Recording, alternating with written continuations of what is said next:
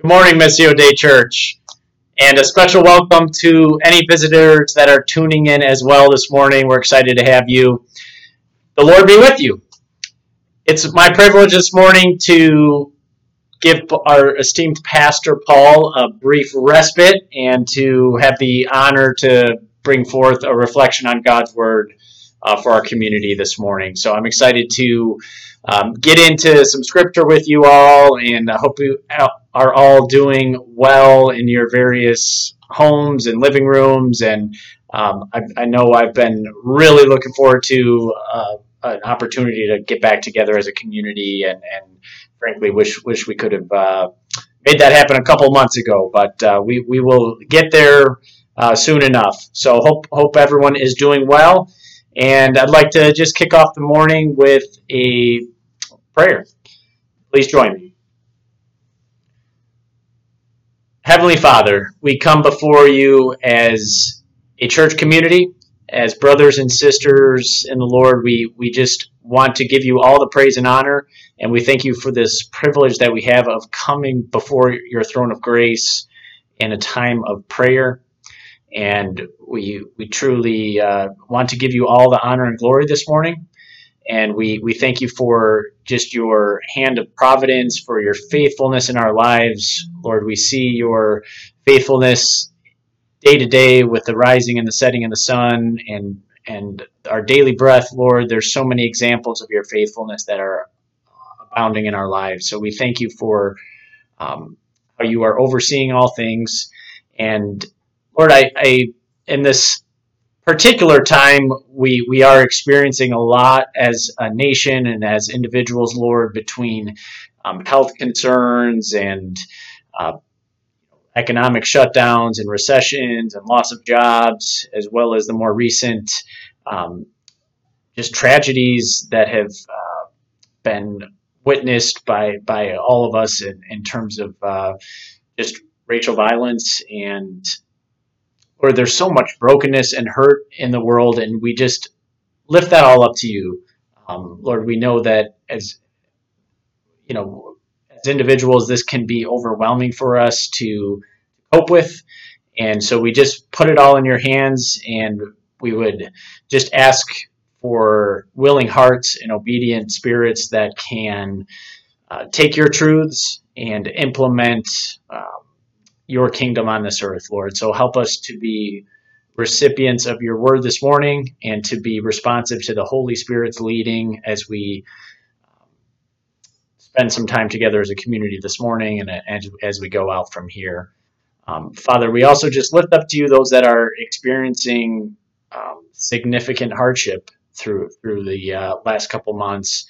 And we just pray for healing and your peace and restoration to be working in their hearts, and help us to be used as your instruments of grace in this world. And finally, I just pray your blessing over our time this morning. I pray that you would just be alive and active in the hearts and lives of all those that are listening to the message this morning. But beyond that, just may your spirit be active in this world. In Jesus' name we pray. Amen. Now, this morning we are going to be focusing on verse 10 from Ephesians chapter 2. Now, if we were gathered together, I would be, asking for a show of hands, actually, in terms of, who's been feeling a sense of disorientation and confusion over the last couple of months. And I'm willing to guess most of us would be raising our hands at this point. I know for me personally, there's just been a lot to process in general, and this past week is definitely been more of the same. So what I've done, I've selected today's passage in part because my prayer is that it will ground us and focus us as individuals and as a community on some foundational truths that hopefully will bring us some focus and clarity in this time. So let's turn to Ephesians chapter 2 with a focus on verse 10. Let's read together. For we are his workmanship, created in Christ Jesus for good works, which God prepared beforehand that we should walk in them. And since we're limiting ourselves to one verse this morning, I'll just take a moment to read that one more time. For we are his workmanship, created in Christ Jesus for good works, which God prepared beforehand that we should walk in them. And I just appreciate the density of truth in this single verse. So this morning, I'd like to just break it down. It's a short verse, but I'd like to break it down into two components, which is our identity and our purpose, which I think this verse really touches on in a strong way. So what are we talking about? Well, let's tackle the identity piece. What are we talking about when we use the word workmanship? What does it mean to be God's workmanship? Now, for me, when I was reflecting on this word, one of the first things that came to mind was, thinking back to the start of some of the more stay-at-home orders or shutdowns. Sean and I basically looked at each other and said, let's come up with a game plan for this time period to make the most of it. So made a nice big trip to Home Depot and came back home with a ton of supplies, and we got going on renovating our basement, which with 5 growing kids in the home, that was definitely at the top of our list. And next thing you know, we were using all our abundance of free time to paint, frame, putting up doors, drywall, electrical, trim work, drywall, all that good stuff. And by the end of the project, I have to say I had just a real strong sense of satisfaction and just that sense of completion, and it's a great feeling when you really put your heart and soul and put a lot of time and effort into something that you care about, and you do a good job with it. It's a great feeling. We've all experienced that. Now, I think workmanship might be a little bit related to that, but ultimately, I think that's an example that's just scratching the surface of this word that's used in this section of scripture here. So I think it's just simply scratching the surface. Not being a biblical scholar necessarily, I did look up on Desiring God, the website there. There's a author by the name of John Bloom who really broke it down for me, and essentially this workmanship word is a Greek word that's only used one other time in the Bible. And I'd like to read that other reference to the word workmanship, which is from Romans 1, verse 20. For his invisible attributes, namely his eternal power and divine nature, have been clearly perceived ever since the creation of the world and the things that have been made, so they are without excuse. So in this section from Romans, we see the other reference to the Greek word of workmanship, and this is really one of the key passages that talks about God's revealing of his attributes through general revelation or nature. So we see in nature the attributes of God, regardless of whether or not you've read the Bible. God displays himself and it displays his attributes through the created world. And that's really, like I said, the only other mention of this word. And so, this is what God is using to define our identity. We are his masterful creation. And, that's a truth that really bears some reflection. And although it's not a word we use often, it has such a depth to it. And so I just want to encourage us to focus on that as a community and really consider what that means for each of our lives. We also read in the first book of Genesis, chapter 1, right after God created man and woman, it says in verse 31, God saw everything that he had made, and behold, it was very good. And there was evening, and there was morning, the sixth day.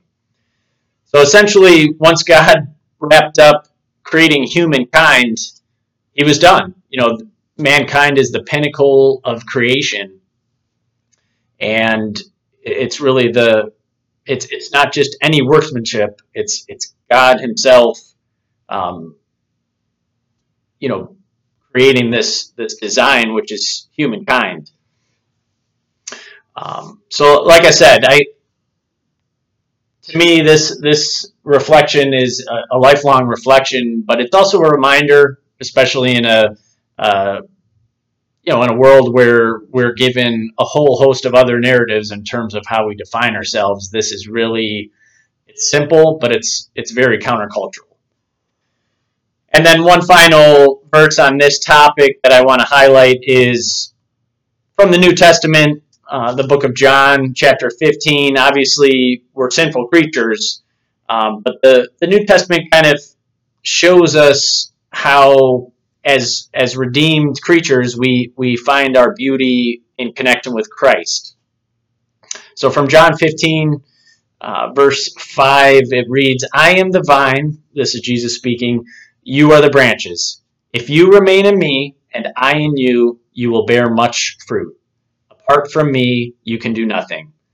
So we see in this an opportunity to be restored to our original identity by being tied in to Christ. But again, the fundamental nature of us is that we are God's workmanship.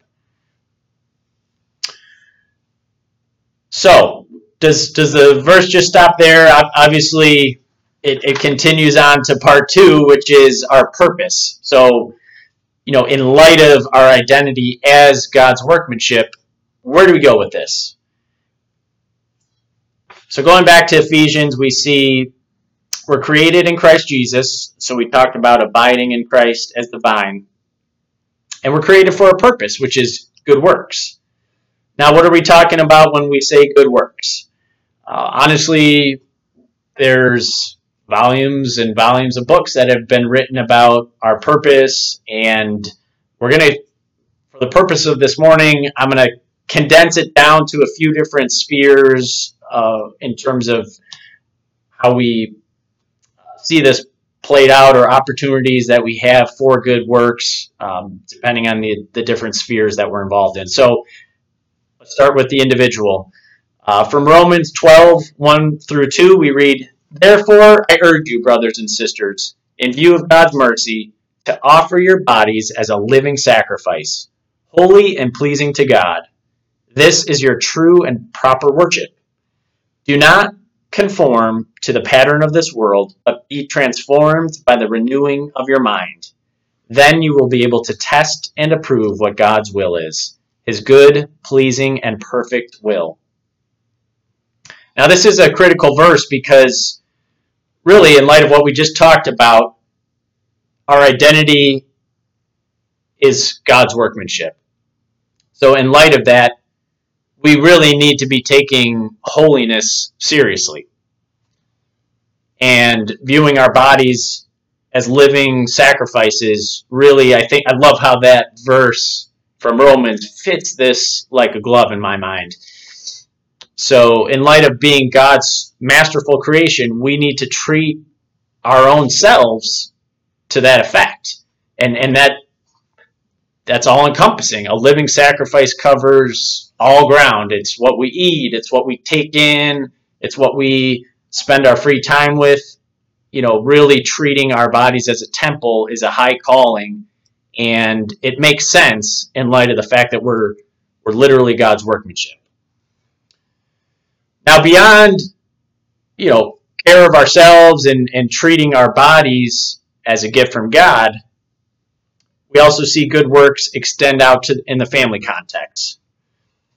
So further along in Ephesians, there's a lot of talk about what love looks like in the context of a family. So we read about husbands loving their wives as Christ loved the church, meaning having the willingness to have a love that is willing to lay down your life for your spouse.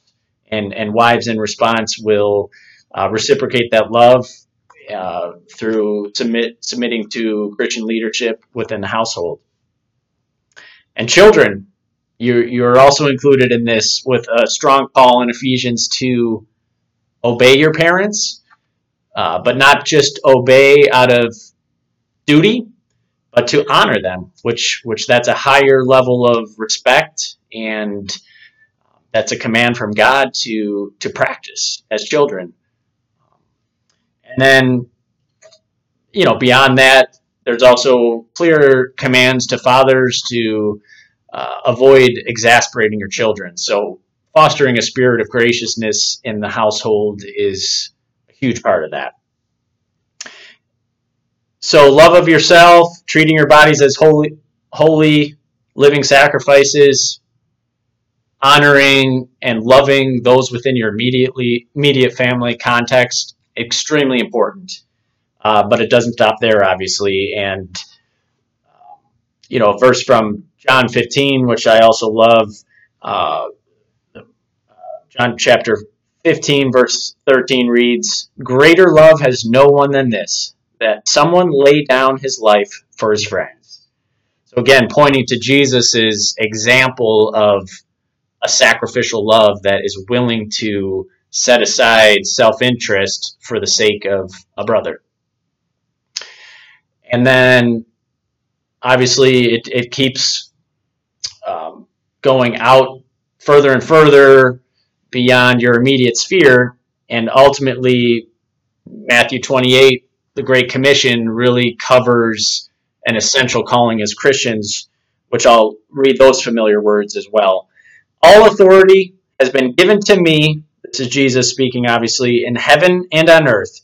Go therefore and make disciples of all nations, baptizing them in the name of the Father, and the Son, and the Holy Spirit, teaching them to observe all that I have commanded you.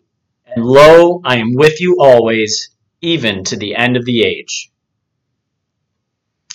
Now this is also a high calling. Love for others or good works includes bearing witness, both through our actions and our words. And, Paul talked about this a lot in the prior series about loving our neighbor. And what better way to love our neighbors than just sharing the truth of what God has done and who we are as God's workmanship. It's a bearing of witness of the reality of God's truths. I think sometimes we can overcomplicate evangelism, but truly it's just bearing witness. And we have exciting news to share, and we can do that with confidence because of God's truth. So just as I wrap up, just some final reflections as we think about both of our identity and our purpose. This verse from Ephesians, it's a call to action.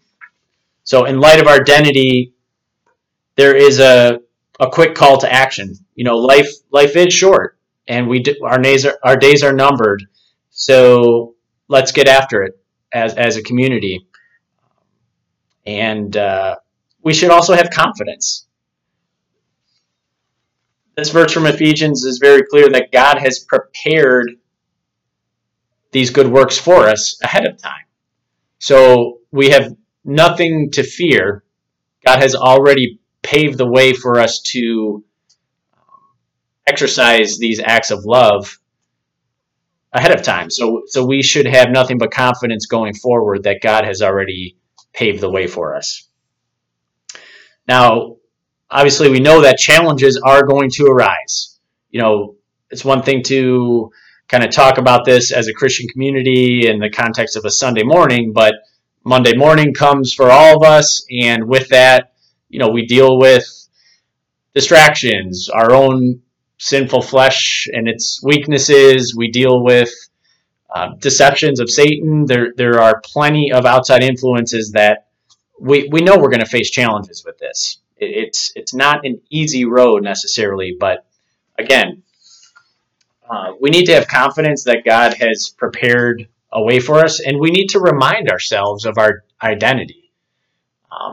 And this can be words of encouragement within the community of believers.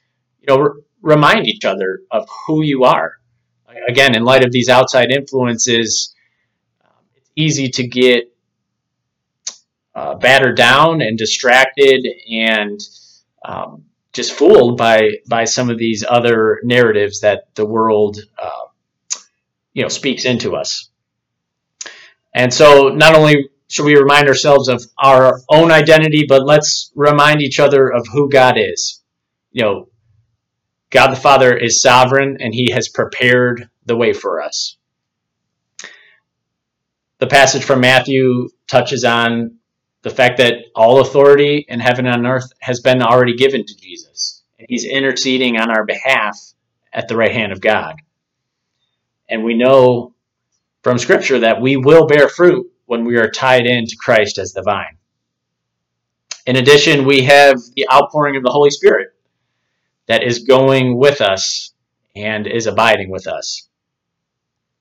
And we also, just as I think about this, each and every one of us is uniquely in a position that no one else is. We all have our own unique set of skills and gifts that God has given to us, and we're all in unique places in time and locations and family contexts, meaning no one else can exercise those good works that God has prepared in exactly the same manner that you can. So you are truly in a unique position, and God is calling us to take that action.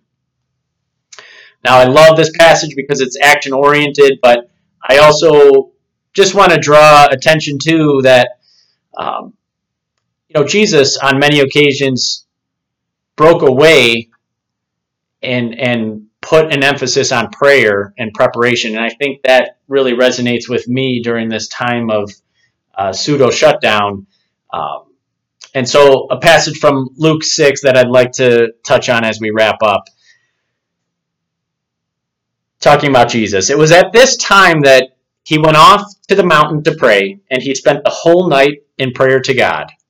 And when day came, he called his disciples to him and chose 12 of them, whom he also named as apostles. So this is a great scripture that I just love how we see accounts in the gospel of Jesus really, breaking away in intentional times of prayer and preparation, where he went off in isolation and spent the whole night in diligent prayer. And that was in preparation for a key ministry move through the course of his life on earth. And I think that's something that we can really take to heart. On the one side, this passage is very much a call to action, which should be exciting for us. But, in light of the challenges that we know we're going to face, we need to abide with Christ and take that diligent time in prayer to prepare ourselves for the challenges that are going to come with living out the high calling of love and good works. So, brothers and sisters, in closing, be encouraged by God's truth that we are God's workmanship. And let's hold fast to the truth that, we are God's workmanship. And we have an opportunity to take action in light of that and go forward with confidence, knowing that God has prepared that way for us. And the opportunity is to submit our lives as living sacrifices of prayer and praise for our Heavenly Father's glory. And with that, I wish you all God's blessing and have a fantastic week, and hope to see you all very soon. Love you all.